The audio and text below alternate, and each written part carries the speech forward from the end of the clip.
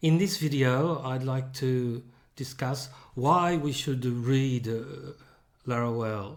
What interest is there in reading Laruelle in general and biography of Ordinary Man in particular. In the first video, we presented the book and at least in part allowed the book to present itself. So in this video, I'd like to give some sort of motivation that could be underlying both Laruelle's project and our possible interest in reading Laruelle. So the first one is undoubtedly, if you're looking at Laruelle, probably you're interested in continental philosophy. So if you're interested in the continental tradition, in that sub-tradition which is, broadly speaking, anti-authoritarian, that mounts some sort of critique of authorities and power in the world and within the institutions of philosophy and within philosophy itself. So if you're interested in Deleuze or Derrida or Lyotard or Badiou or even somebody who doesn't usually count as a continental philosopher, but I think is very largely within that tradition. If you're interested in Feyerabend, if you're interested in going back a little, Heidegger and Nietzsche, Laruelle is influenced by just about all these figures. Maybe he hasn't read Feyerabend, but probably he has, and seems to want to radicalize, go one better in a certain way, although he criticizes this idea of constantly going beyond. He wants to protect their arguments and their ideas in a way that maybe they were unable to provide proper protection and argument against possible critiques.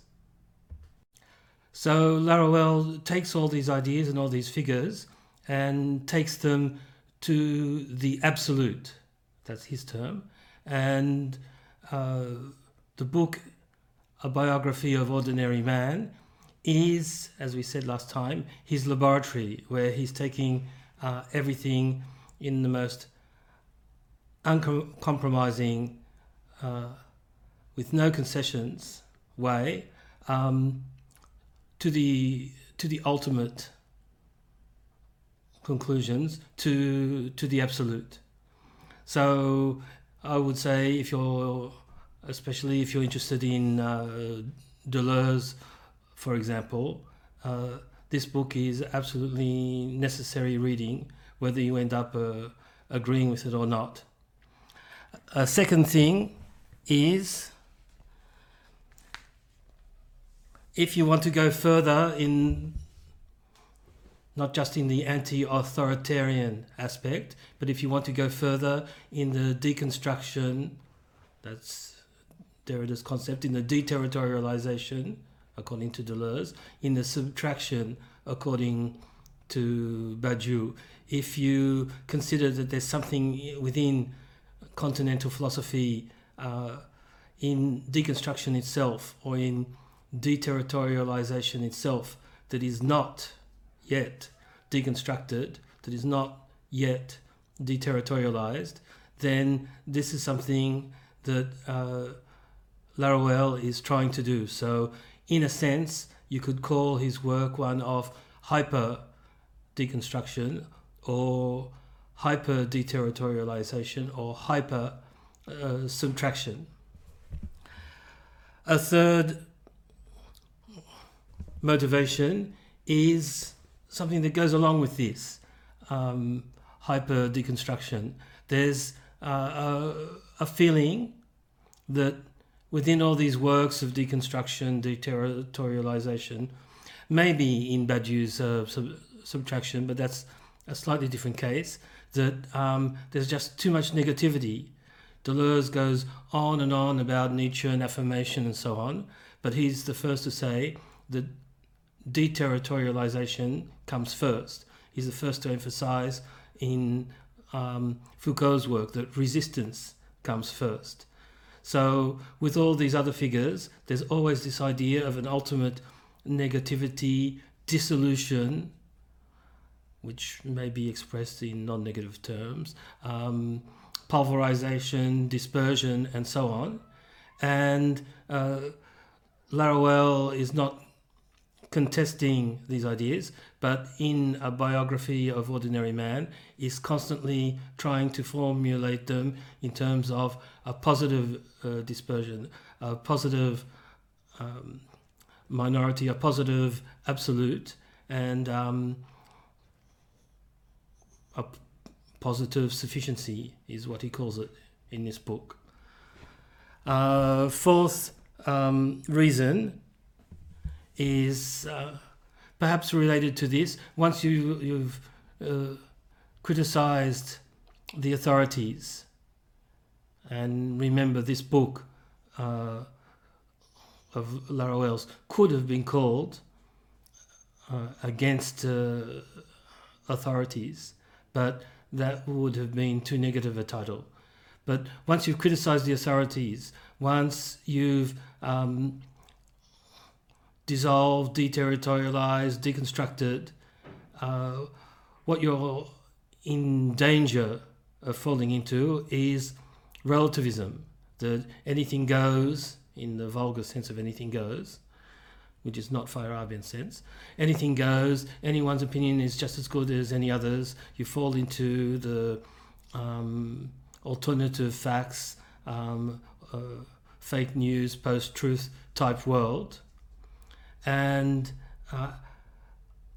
one can wonder, how do we conserve the progress that has been made in terms of deconstruction, deterritorialization, and at the same time guard against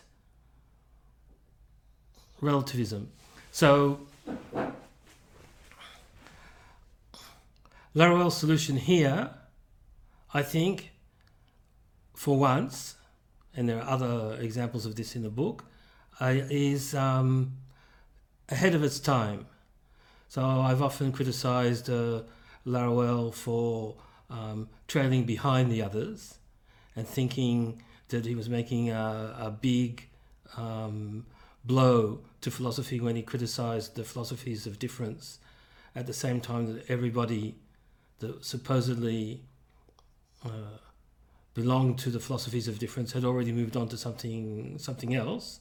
So I think this aspect of trailing behind is reality, but at the same time, Laruelle, because of his very radicality, is a precursor.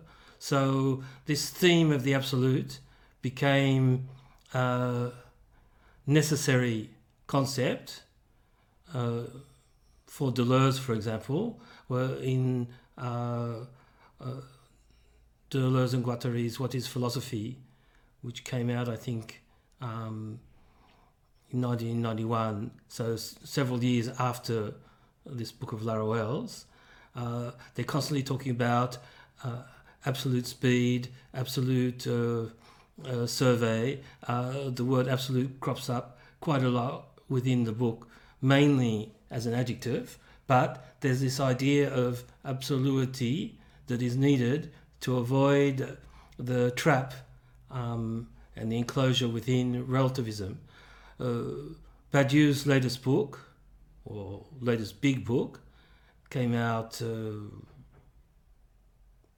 or 4 years ago, The Immanence of Truths, still not translated, but it should be published in English in February next year. So there Badiou makes a move, very like the move that Laruelle makes in 1985. Badiou decides that we have to start with the absolute and look at how the relative worlds appear from the point of view of the absolute. So this is something that Laruelle was already arguing for and then doing in a biography of Ordinary Man. So if you want some sort of context and sort of room for maneuver between two different approaches that are within the same sort of influences and inspirations to a large extent, then reading a biography of Ordinary Man is good for that. It's also good preparation for having a critical approach to reading The Imminence of Truths when it finally comes out, which is another book which I consider to be absolutely essential. Another motivation over and above these particular philosophical figures and these particular philosophical concepts is if you're ambivalent about philosophy in general, if you have a passion for philosophy and at the same time you feel that there's something wrong with philosophy, that you had great hopes from what you could get out of philosophy and are constantly feeling disappointed about what is actually offered or concluded in philosophy. If you're feeling that philosophy is not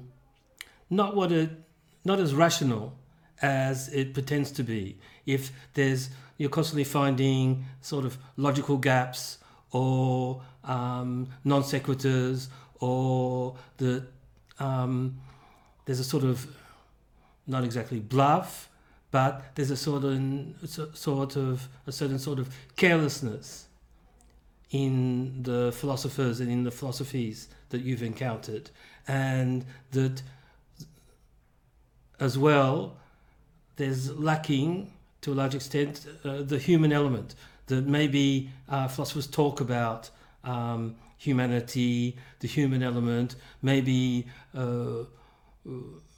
political philosophers talk about democracy, revolution, anti-hierarchy, egalitarianism, and or about care, about the need to take care of the ordinary person and not be elitist. And at the same time, you find within their practice, their personalities, and in the concepts that they manipulate, that there is not a full reflection of that humanity. Maybe the content is human or human-oriented to a certain extent, but there's something in the forms and in the habitual uses that is not human enough for you. That's something that Laruelle has noticed and analysed in philosophy, and he's tried in this book to put humanity at the centre, along with a more consequent use of rationality.